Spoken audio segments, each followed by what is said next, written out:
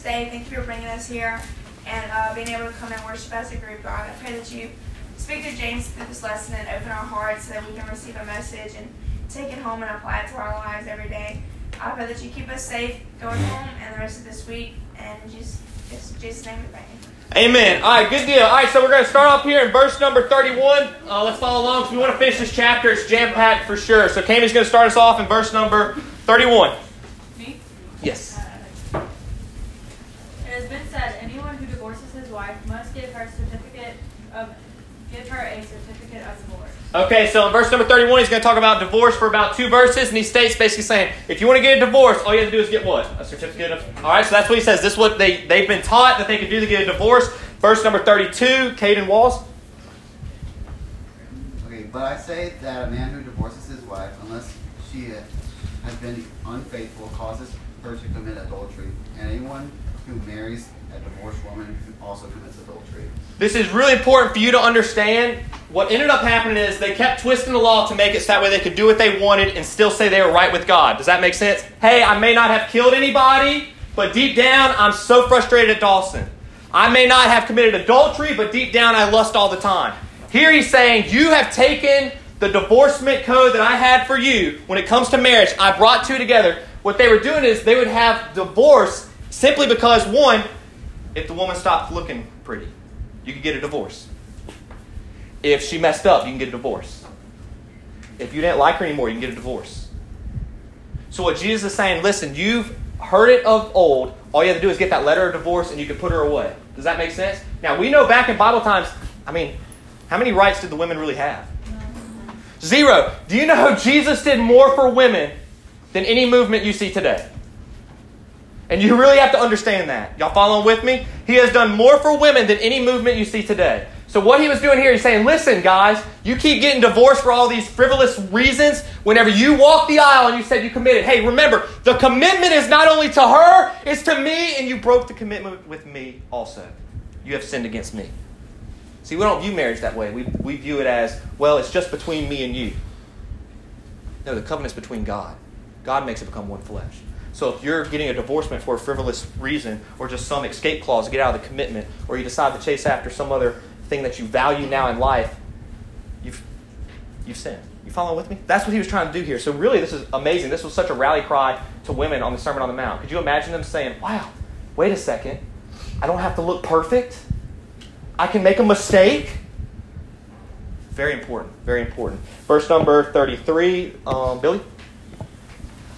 Again, you have heard that it was said to people long ago, do not break your oath, but keep the oaths you have made with the Lord. Okay, so you heard from long ago. What was he saying? Just basically talking about oaths. And what was about oaths? What about it? Don't break them. Okay, very good. Now, verse number 34. Kenny? But I tell you not to swear at all, either by heaven, for it is God's throne. So what Jesus is talking about is he said, you guys have taken making oaths a part of your daily lives. Does that make sense? You would make an oath saying, I promise I'm going to do this, or listen, if I don't do this, I'll make sure I make it up. I swear I'm going to do this. That's what he said was happening here. And so in verse number 35, we'll have Courtney, you mind reading that one for us? Nor by the earth, for it is his footstool, neither by Jerusalem, for it is the city of the great king. Okay, so now in verse number 36 also, that'd be good. Neither shalt thou swear by the head, because thou cannot make one hair white or black. Okay, perfect. Verse number 37, Sandy. But let your yes be yes and your no, no. For whatever is more than these is from the evil one. Okay, good deal. I was going to try and explain as we went verse by verse, but it's better if we just said all the verses and then came back to it. What he was getting at is simply this. You have no authority to say you're going to do something tomorrow because you're not even the person who keeps your heart beating. You get what he was trying to say? He says, you keep making these promises and you keep saying you're going to do things, and you need to say, if the Lord will. Because you're under mercy right now. And everything you're doing is from my divine plans for you and my providence, and I'm displaying mercy to you, and you keep contradicting mercy by saying, I can do this, I'm going to do that, instead of saying, if the Lord will, I'll do it. You follow with me? So what's the part? It's very cool if you really, really take it back. When you make an oath saying something about I, you're trying to get the glory. But when you say, if the Lord will, I will do this, only He can get the glory. You see the problem that was arising? So that's what he was getting at. He was saying, listen, you can't even change the color of your hair on your head. You can't even basically do anything that I can do as God, and you're making oaths and swearing by it. That's what he was getting at there. Again, he's talking about what the old law did. He was basically exposing your old beliefs. And whenever you're here tonight, you might be saying, well, I don't think that whatsoever. But you guys in this room have old beliefs that you've grown up with. And then the question you have to ask is, what does it say in the Bible about those beliefs that you have? Y'all following with me? So that's what we got to backtrack for. Verse number 38. These are some very good verses. We've done a good job so far. Ava, you want to read that for us? Verse number 38. You have heard it that it was said, from eye to eye, to tooth to tooth. Okay, so now he's going to talk about forgiveness. And this is such a big element. Because, man, if there's something we need to understand, it's forgiveness, right? So he says, you've heard it of old. What was the saying of old? An eye for an eye. An eye for an eye, a tooth for a tooth. What was he basically saying? Whatever somebody does to you, do it back. Yeah. Whatever someone does to you, you can do it back. 1-for-1 ratio. Okay? So now if that's what he says you did in the past, we're going to see now what it really is supposed to mean. Does that make sense? Verse number 39. Connor? But I tell you, do not resist an evil person. But whoever slaps you on your right cheek, turn the other to him also. Okay, now this is actually really, really cool. You have to follow along. It says, when it's talking about forgiveness, he says, hitting someone on their right cheek. Is that what it says? So you have to understand. Can I get a demonstration? I'll do it. Kenny, can you come here? Kenny's just right there. Kenny, can you come right here? I know how much you want to slap you on. All right, Kenny's going to come right here. I want y'all to understand this because I didn't know this until doing some research on it. And I thought it was really, really cool because it's talking about forgiveness. And like we said, it's very important about forgiveness. Now, it says if they hit you on your what cheek? Right cheek. Okay, typically people are what? Right-handed. So on top of that, when the reference to the right cheek meant a backhand across. And if you hit someone in the backhand during those times, it was also an insult, a downgrade. It wasn't just a physical slap. It was insulting. You ever see in movies all the time, now that you think about it, when they go like this, it's a downgrade. It's an epic insult. So when he's saying, listen, when someone comes up to you and epically insults who you are as a human being, fall down as I hit you. Stand back up, Kenny. Oh my gosh. You've heard it of old. You've heard it of old. Kenny should do this, right? But Jesus says, you know what you should do? What about my other cheek? Go ahead and hit that one too. The reason this is so important, and if you go forward to Jesus going to the cross, you can sit down for me, Kenny. How important this really is. You okay, Kenny? Yeah, good job, Kenny. What's amazing is this. I can come up here and I can teach something, and tomorrow I can get in the flesh and I can not follow what I taught. But Jesus teaches on the Sermon on the Mount and on the path to the cross as he's backhanded by the guard, stands back up and says, who do you say that I am? Remember? You're following with me? This is very important. When Jesus stood back up, did he say, an eye for an eye? No, what did Jesus say? I go to the cross because the hand that you hit me with is the hand that I want to save. And just by God's providence that you had that hand that hit me, I pray he extends his mercy a little bit longer so I can go on the cross and bear your sins. Are y'all following the importance here of forgiveness? When you deny forgiveness, you deny what Jesus did on the cross for everybody. So we make forgiveness personal, and it's always a big deal. And I'm a big part of that, right? It seems like when someone does something against me, it's an even bigger deal. Y'all ever notice that? And then if someone were to tell you the exact same story, you're like, get over it. It was a joke. You know, stuff like that. That's why it's very important. So a backhand, an insult. So what he's doing, he's raising the ante. He's saying it's not just, hey, paying back evil for evil. It is saying when they downgrade you to your lowest point, when they insult you, which is amazing because Jesus says, if they persecute you and you're in my will, they don't actually persecute you, they persecute who? Christ, Jesus. So he says, when you take that backhand from anybody, and it might not be a real physical backhand, but it might be someone just simply saying, Avery, you say you're a Christian, but man, I don't know. That hurt. That would hurt. And I'm sure if Avery heard that from someone, she'd be like, who do they think they are?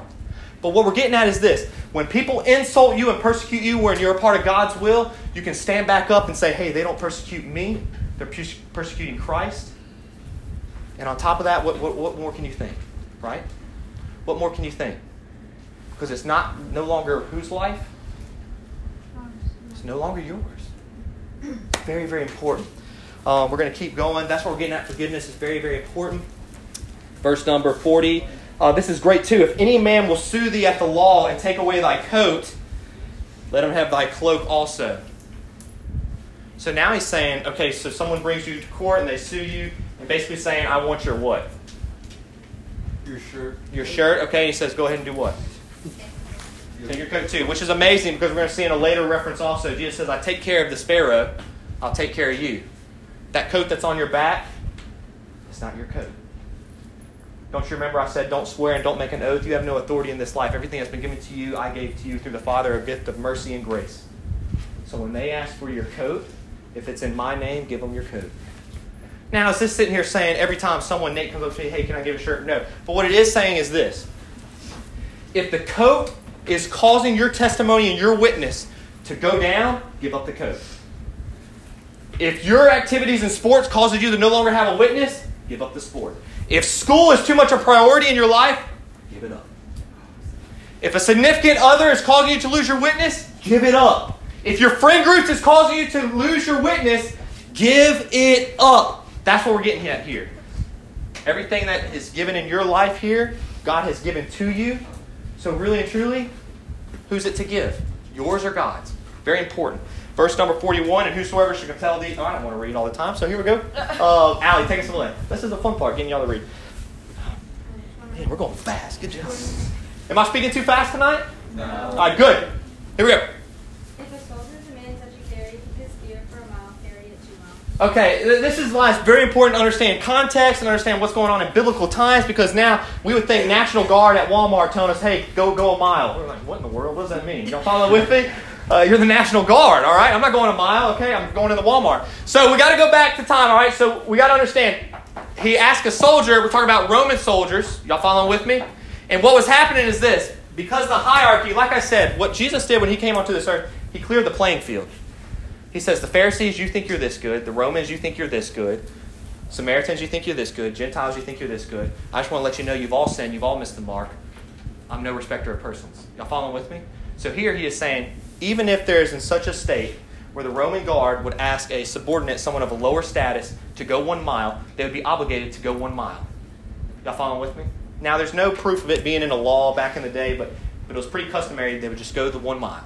Okay? And at that point, they weren't allowed to go anymore, meaning they couldn't force them to go anymore. Y'all following with me? So what he's actually saying is this. When someone takes advantage of you, when someone downgrades you, when you know deep down in their heart, when they're asking you to do a favor, it is simply just for the favor for their benefit, do it. And on top of that, go a little bit more. Go beyond the expectation of them taking advantage of you. Hey, and here's the part that's amazing. Because when I go to the cross, I'm the example of everyone taking advantage of me. That's the part that's amazing. Jesus never taught anything that he was not going to do. Can you imagine him on the Sermon on the Mount teaching these lessons? And like we said, when we go through scriptures, he kept saying, I'm going to the cross. Can you imagine as he's teaching this, that he has this going forward, I'm going to be doing it. Isn't that crazy to think about? It's really crazy to think about. So here he's saying, listen, when someone takes advantage of you, go over and beyond. Don't let that to be the reason. Y'all following with me? Hey, we've gone through people not keeping their word, people taking advantage, people doing things that cause you to be bitter towards them. And I might have described 3 things that happened today in your life. And all you got to do is go out in public. You following with me? This happens all the time. Co-workers, friends, regardless. So we're going to keep going here. That's what he's talking about when he talks about go a mile. Don't think National Guard, think Roman Guard. Verse number 42. Kylie? Take it away. Give to the one who asks you, and do not turn away from the one who wants to borrow from you. Okay, yeah, so this is just talking about, you got to understand here too, Jesus' teaching is not, hey, just go out in public, go out in Walmart, take all your money out and be like, everyone take advantage of me, take all my clothes, just take it all. That's not what he's saying. Y'all following with me? What he is saying is when you are a part of my will, You will encounter people who will be lost because I have called you out of sin for you to be the light into darkness. So when I've called you out of sin to be a light into darkness, along that path of my will, you will experience people who are not saved, who are still in darkness. And here's the part that's amazing. They're going to interact with you, and your interactions back with them are going to demonstrate either me or the world. You follow with me? So he says when the world goes to take advantage of you, go ahead and let them. You're in my will. Y'all following with me? When someone asks or in need of something, help them out. You're in my will. You follow with me? We get this mixed up and say, well, I'm never going to give my money to anyone. That's not what he's talking about. He's not talking about going out and just finding everyone and giving them their money. He's saying, no, follow my will, and upon that path in your life, you will encounter people who will be in need. Now, following the difference. One of it is relationship-based and one of it is works-based. I can go to Walmart right now and hand $10 bills out all day long. But I'll be doing it for my glory. Are you following with me? If I go to Walmart to go get my milk, like I always do, to continue getting food to provide for my family or myself at this time, and as long as I'm going to get that milk, and maybe someone comes up that I know or maybe someone I don't know, hey, I'm really struggling right now. Do you have any money? And I might not have money, but guess what I can do? You mind if I pray for you? You know what's amazing? No matter where you come from, people don't really mind if you pray for them. Isn't that crazy? You would think if they didn't serve the God that you serve, that they won't want you praying for them. Are you following with me? One of it's in line of following what God has for my life. People will come in, and sometimes we go out and seek. He's not saying go out and seek. Y'all following with me? It's a difference. Is that confusing, or does that make sense? Anyone confused? No. Good deal. Y'all are so quiet tonight. Verse number 43. Nikki, verse number 43. This is my favorite part of the passage. I wanted to get here and spend the most time on this last little section. It's really, really good. Here we go. Take us away, Nikki. You have heard that it was said, love your neighbor and hate your enemy. All right, this is the part that's amazing. So he says, you've heard it of old, and what's the statement of old? Which is amazing because you go back in the law and it was never even mentioned in that fashion whatsoever. But what they ended up saying was this. Well, if God meant for us to love who? All right. Then they said, well, that just means we assume we hate our enemies. So here we go. This is the problem. This part that's really quite amazing because you got to understand, it was a Sermon on the Mount, all these people here. Now he's really going to hit this. Is your belief an assumption? Is your belief an assumption? I'm saying, James, what are you talking about? If it is an assumption, it's not of God. If it's certainty, it's of God.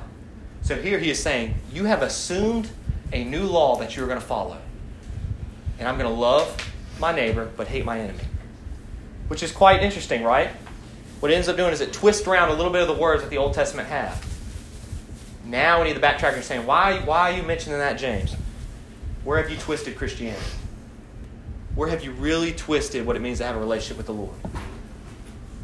Because in Scripture it says a surrendered life daily. The world says, when I want to, I'll serve the Lord. Y'all following me? Twisting it up. We assume things. I mean, this is a great example when it comes to God's will. We assume God's will is like going to slap us across the face. Y'all ever notice that? People are like, I'm just waiting for God's will to happen. Do you know what God's will is? Turn away from evil. Obey my voice. And if you're not turning away from evil and not obeying his voice, you're not in his will. And it's not going to slap you across the face. Y'all following with me? It's very important to understand. So here we go. So he said, you heard of old, love thy neighbor, hate thy enemy. This part that's really great, verse number 44. You can probably almost hear the crowd gasp at this point. Jack? That you may be sons of your Father in heaven. He causes his sun to rise on the evil and the good, and sends rain on the righteous and the unrighteous. Slap us with 44 also, and I'm going to get you to 45 also after. But I tell you, love your enemies and pray for those who curse you. Wow, okay, this is really cool. So he says, but I tell you, I have the authority, and what does he say? To do what? To love your enemies. Keep going with that verse. It's really good. That you may be the sons of your Father in heaven. He causes his sun to rise on the evil and the good, and sends rains on the unrighteous and the righteous. All right, this is really good. So in verse number 44, it says, but I say unto you, love your enemies. Okay? So love your enemies, and it says, bless them that do what? curse you. Okay, this is great. Do good to them that, and pray for them which despitefully use you and persecute you. You know what's amazing? Go back through verses 33 through 42, and what did he speak about? These same things, right? This is the part that's quite amazing. But I say unto you, love your enemies, bless them that curse you, do good to them that hate you, and pray for them which despitefully use you and persecute you. This is where it's going to get really difficult. Because I memorized that verse when I was 15 years old, and I don't think I ever practiced it until I was about 21, 22 years old. Okay? I want to break it down really, really quick to you. But I say unto you, love your enemies. What does that mean? Man, everyone got to go to the potty tonight or something. I don't know. All right, but this is what it says. But I say unto you, love your enemies. What does that really mean? What does it mean to love your enemy? Forgive. All right, forgive people. That's very important. So what about forgiving them? Anything else? How do you love your enemy? Don't hold a grudge. Don't hold a grudge. Anything else? Pray for them. Hey, this part that's amazing. You start praying for your enemies every day. Before you know it, they're not your enemies. Before you know it, you understand they don't know any better. But usually when you have an enemy for a long period of time, it's because you don't really pray about them, and you technically don't really care about their soul. I'll give you a very, very good example. It's going to be a little bit tough. I was going to try my best to do it. We'll go with...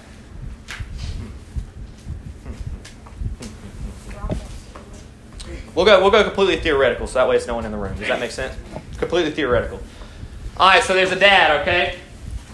So the dad has a son, and the son goes out to school. And when he goes to school, there's a bully at the school. The bully at the school keeps cursing at his son, keeps yelling at him, actually hit him across the hand, all these different types of things. He comes back to the dad, and the dad's like, hey, look, what's going on? He said, well, this guy, he keeps beating up on me. He's been mean to me. He says, okay, that's fine, whatsoever. Why don't you go care for him anyway? Why don't you go tell him you love him? Why don't you go tell him you pray for him? And he says, oh, Dad, I'm going to try my best, but I don't think it's really going to work out. So he goes back to school. The kid does the same thing, except today he starts spitting on him. And today he starts mocking him in front of other people. And then on top of that, what he ends up doing is as the son of the dad is at school, he hears him talking about himself to other friends. It's getting worse and worse. It's like this chain reaction. So the son comes back to the father, and he says, listen, Dad, I don't know what else to do. I keep loving them. I keep praying for them. And on top of that, I keep giving them my lunch now, my desserts. And he just acts like I'm supposed to do it to him. He acts like I'm supposed to give him his lunch now. And the father says, keep giving him your lunch. So he goes back to school, goes back to the cafeteria. He gets his own food, and the guy says, can I have your lunch? The son goes, here, have my lunch. He goes, I'm still hungry.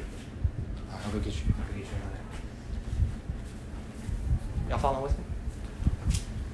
Now that bully shows up at the father's house.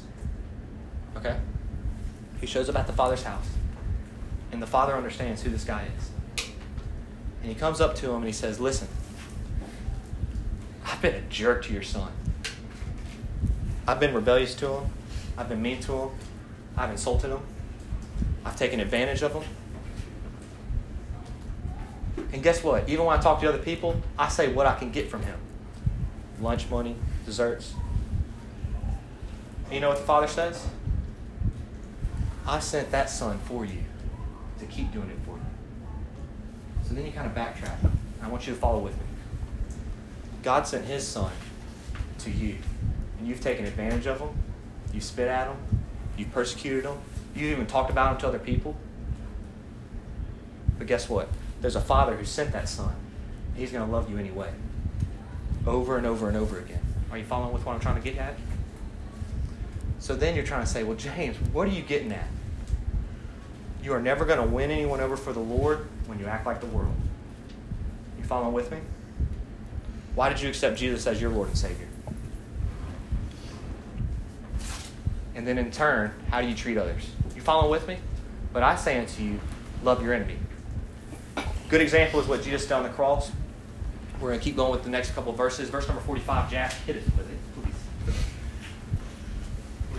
45.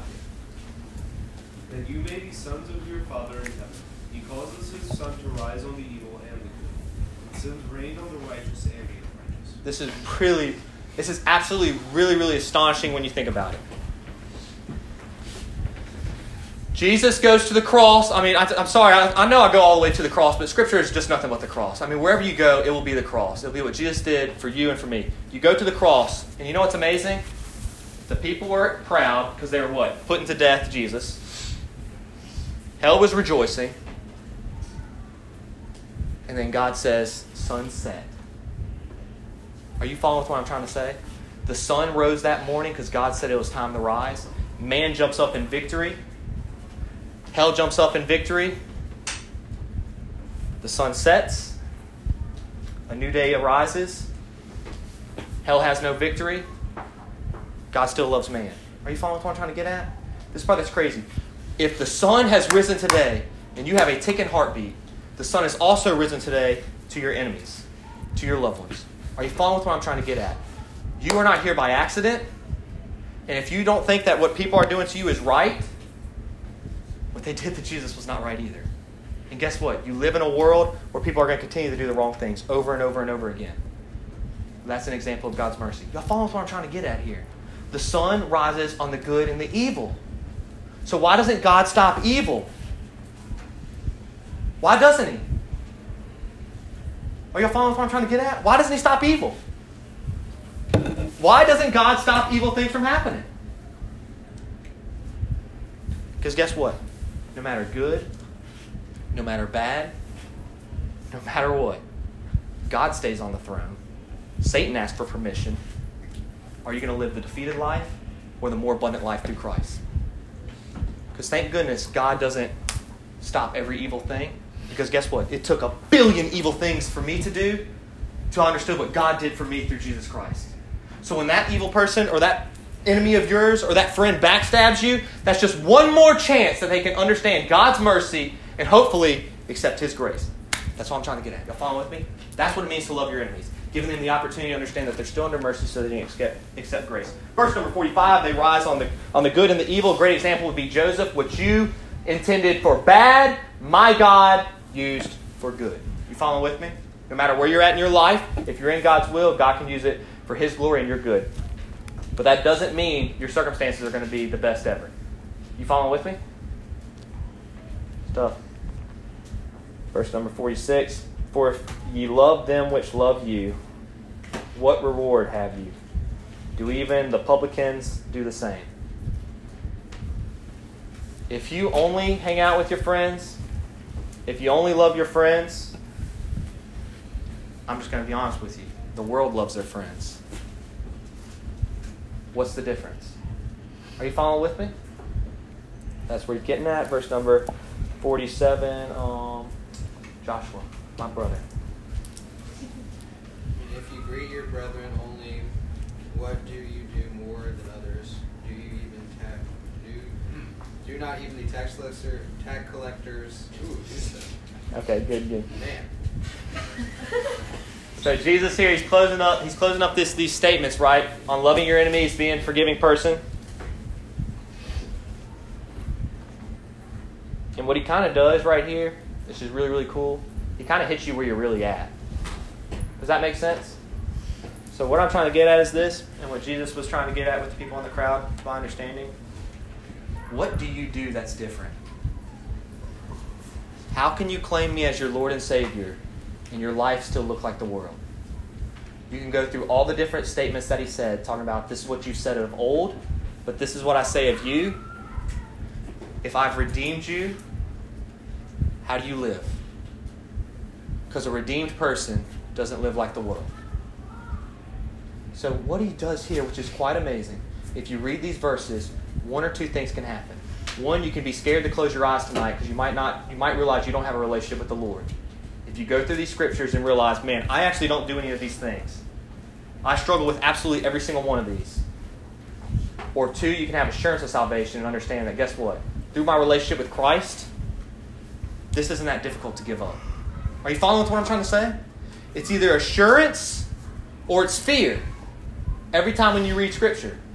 Conviction is either fear or assurance. Y'all following with me? Here we go. The final verse is verse number 48, and this part that's quite amazing. They've gone through all these statements, and I love this because it even hits the goody two-shoes in church who's grown up in church from 2 years old to 22 years old and have just sit in church and have sat through this whole message and said, none of this pertains to me.